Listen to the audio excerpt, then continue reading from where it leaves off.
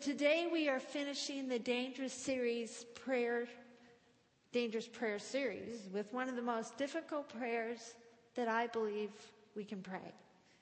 To pray, not my will, but yours be done, is to have to acknowledge that suffering is part of the deal. God is good, but we still hurt. Jesus asked God, do I have to go to the cross? And so too, we ask, God, do we have to bear our cross?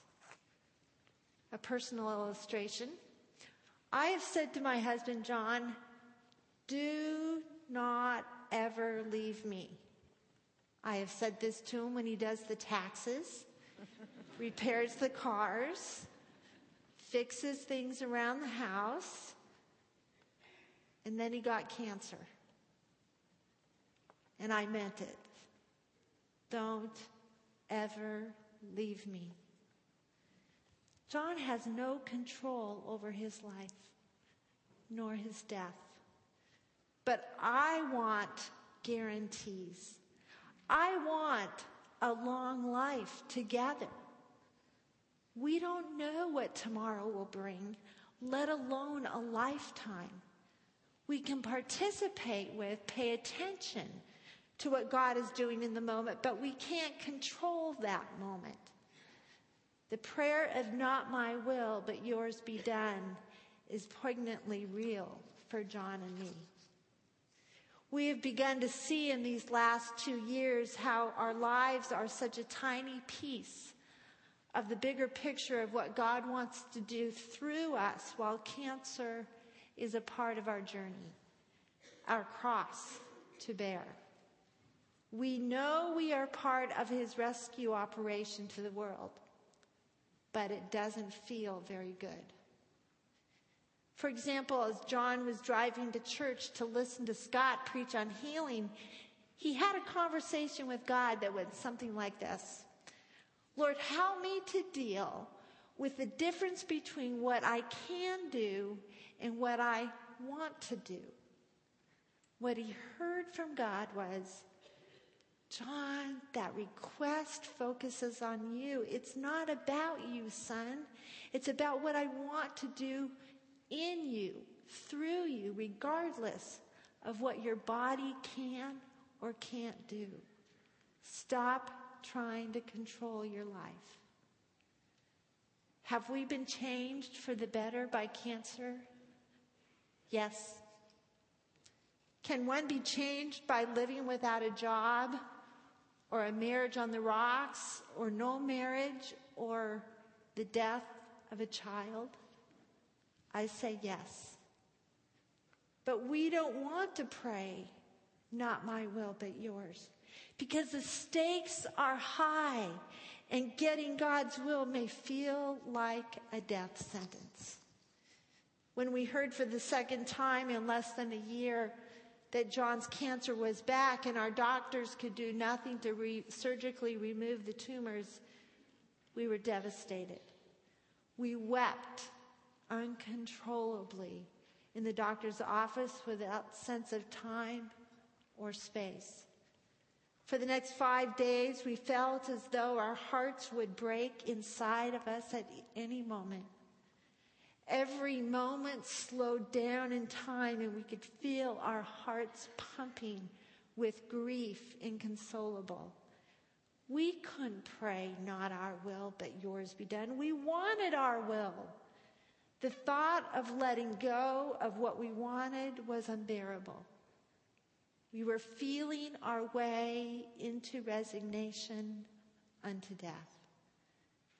In time, we felt that we were being invited to surrender to love, not resign ourselves to death.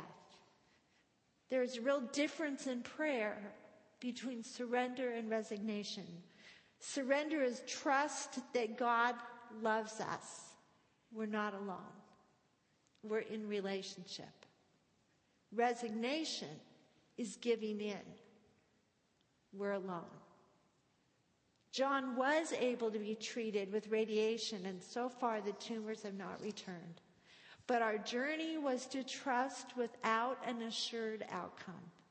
And it still is the journey we are on. A journey that is surrendering to love while we are ruthlessly honest emotionally. Our risk in being honest is made possible by believing that we are loved, even when we hurt and have no control. God met us in the moment when we turned to him with all our pain. We felt God's presence in our experience when we felt the emotions that were true right as they were happening, and heard then over and over again, I won't leave you to face this alone. I'm carrying you. Don't you know that? Jesus' intimacy with God was expressed most honestly in grief. The night of his arrest, he prayed with so much anguish. Luke in his gospel describes Jesus praying earnestly with sweat like drops of blood. Honest grief happens when we resist avoiding the moment we've been given in order to feel better about it or make it something that it's not. I chose these two texts to engage us in the nature of hope and how true lament makes way for peace and gives one a hold on promises deferred. Upon reading them, I have to ask, do I trust in a good God when I suffer? When I mourn, what kind of comfort can I expect? When faced with the certainty of loss, can I find meaning in it? How can God ask us to will what will hurt? To mourn in the sense of what the gospel message implies is to know suffering, a suffering that is brought on by the seeming slowness of God's justice. So Matthew, in the telling of the Sermon of the Mount, wants to make clear that because Jesus the Savior is here, therefore the reign of God has begun. Suffering and injustice will be comforted by knowing that God's rescue plan is in place and on the move. But it is not yet finished. Though the comfort given by God is gracious and merciful and not based on anything we deserve, there remains a tension. The tension between the suffering, when the suffering occurs, and when the comfort is made real. Therefore, we learn to wait for the coming of God's rescue with hope that it will come. Because God has promised to rescue us and give meaning to our grief. That meaning is often revealed in a transformed life. Paul describes a transformed life this way in the book of Romans. We boast in our sufferings, knowing that suffering produces endurance, and endurance produces character, and character produces hope, and hope does not disappoint us, because God's love has been poured into our hearts through the Holy Spirit that has been given to us. Jesus surrenders to God's intent to save the world through his death because he knows he is loved. In Jesus' prayer, we hear the heart of a man and the will of God clashing. But only for that moment, when the extreme personal cost that Jesus must endure is felt in all its trauma. This honest grief then gives a way to surrender to a love that consumes him. This love then allows Jesus to participate in the deeper purpose of the cross, nothing less than the rescue of the world. So, how do you and I pray, not my will, but yours? I think first, we must learn to live in the moment with ruthless, honesty before God. The psalmist wrote of despair and anger at God. Now, if you read the 20 lines, any of those laments, I'll guarantee that they weren't written in a day. From lament to despair to surrender to trust takes time. God tells us that the journey towards intimacy with him involves suffering, and that is why Jesus said, "Pick up your cross and follow me." To follow Christ is to understand that there's a redemptive possibility in suffering. It is part of the meaning of the cross.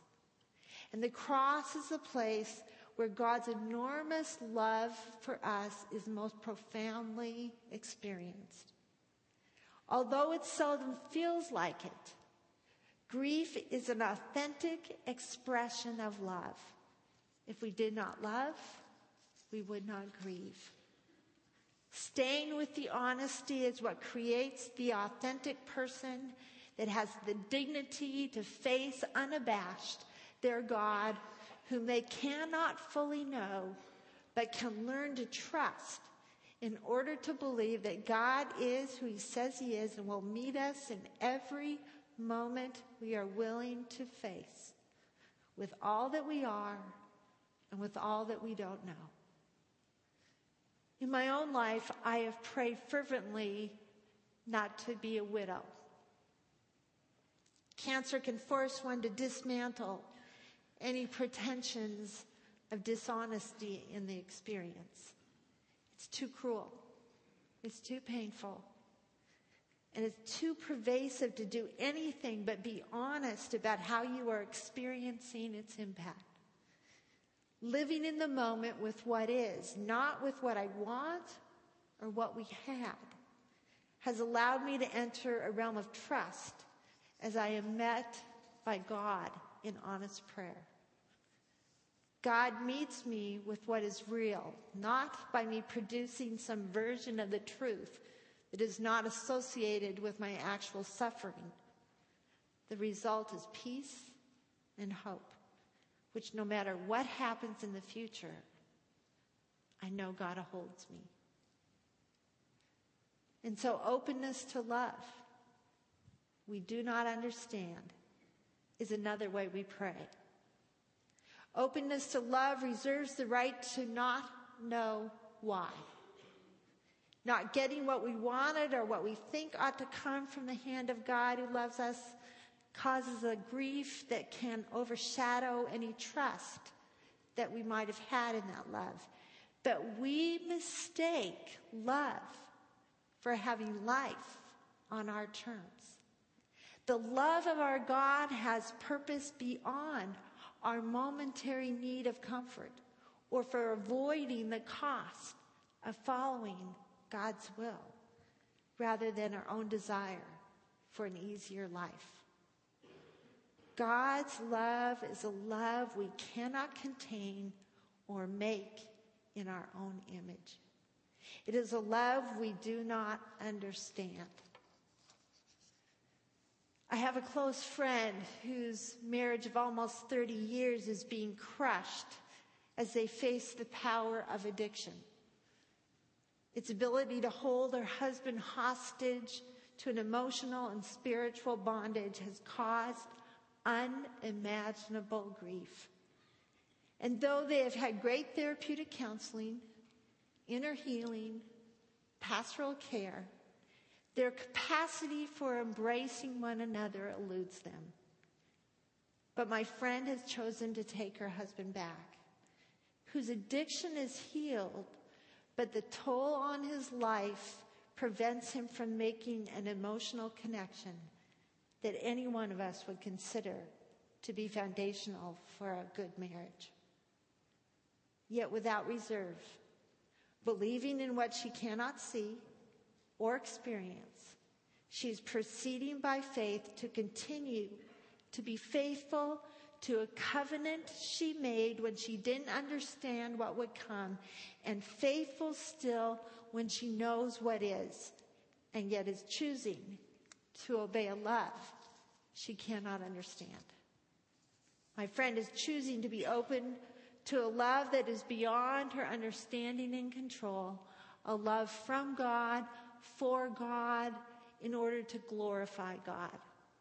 Her hope is not in a marriage that she wants, but in a God who can do more than she asks, though she waits and believes without knowing. And then finally, in praying, not my will but yours, we can open our eyes and hearts to a God who will surprise us and asks us to wait. God relishes surprise. We want lives of simple, predictable ease, smooth, calm waters as far as the eye can see, and ones that are easily navigated. But apparently God likes to go surfing. He provokes us with storms and currents. He places us in predicaments that seem to defy our endurance and comprehension, yet by his love and grace we persevere. But it takes time. The challenges that make our hearts leap and our stomachs churn invariably strengthen our faith and grant measures of wisdom and joy we would not experience otherwise. But that kind of growth does not happen in a day or a month or sometimes even in years. To follow Christ is to understand that there's a redemptive possibility in the wave less taken and in the time it takes to navigate and learn from it. Getting to the destination is not as important as the willingness to wait and take the time to experience a surprise twist that we didn't bargain for to get there. Like many of you experiencing the trial of the present economy, friends of mine who are highly educated and skilled wait without assurance for jobs that are eluding them. Over a year ago, they were strategically moved by God into taking the risk of following a new career path. It meant leaving a secure job of 25 years for him and going back to school. For both husband and wife, the discernment to take this journey was affirmed over and over again.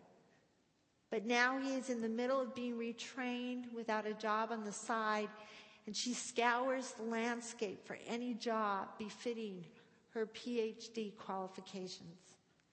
They wait and they pray. And they remember how they've been led in the past so that they don't forget why they are on this path in the present.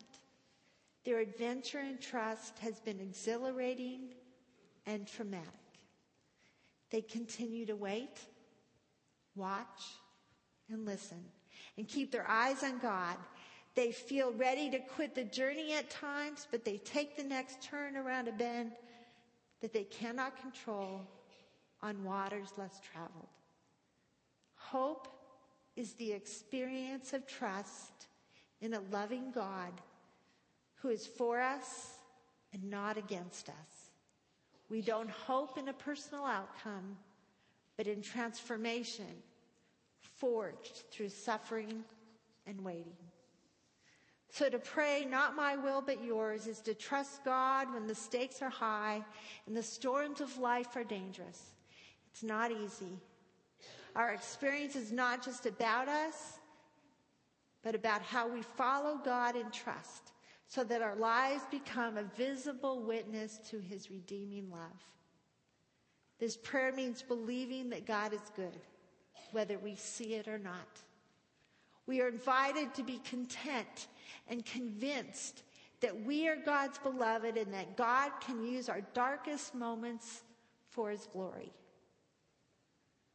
Not my will, but yours, is a prayer of ruthless honesty with our grief, openness to a love we cannot control or fully understand, and a willingness to wait for the outcome while being surprised by seas less traveled. It may feel like drowning at first, But with practice and your eyes set on the right mark, intimacy with God, you can get back on the board and ride the wave. Dangerous, terrifying, but exhilarating when you realize you are being held.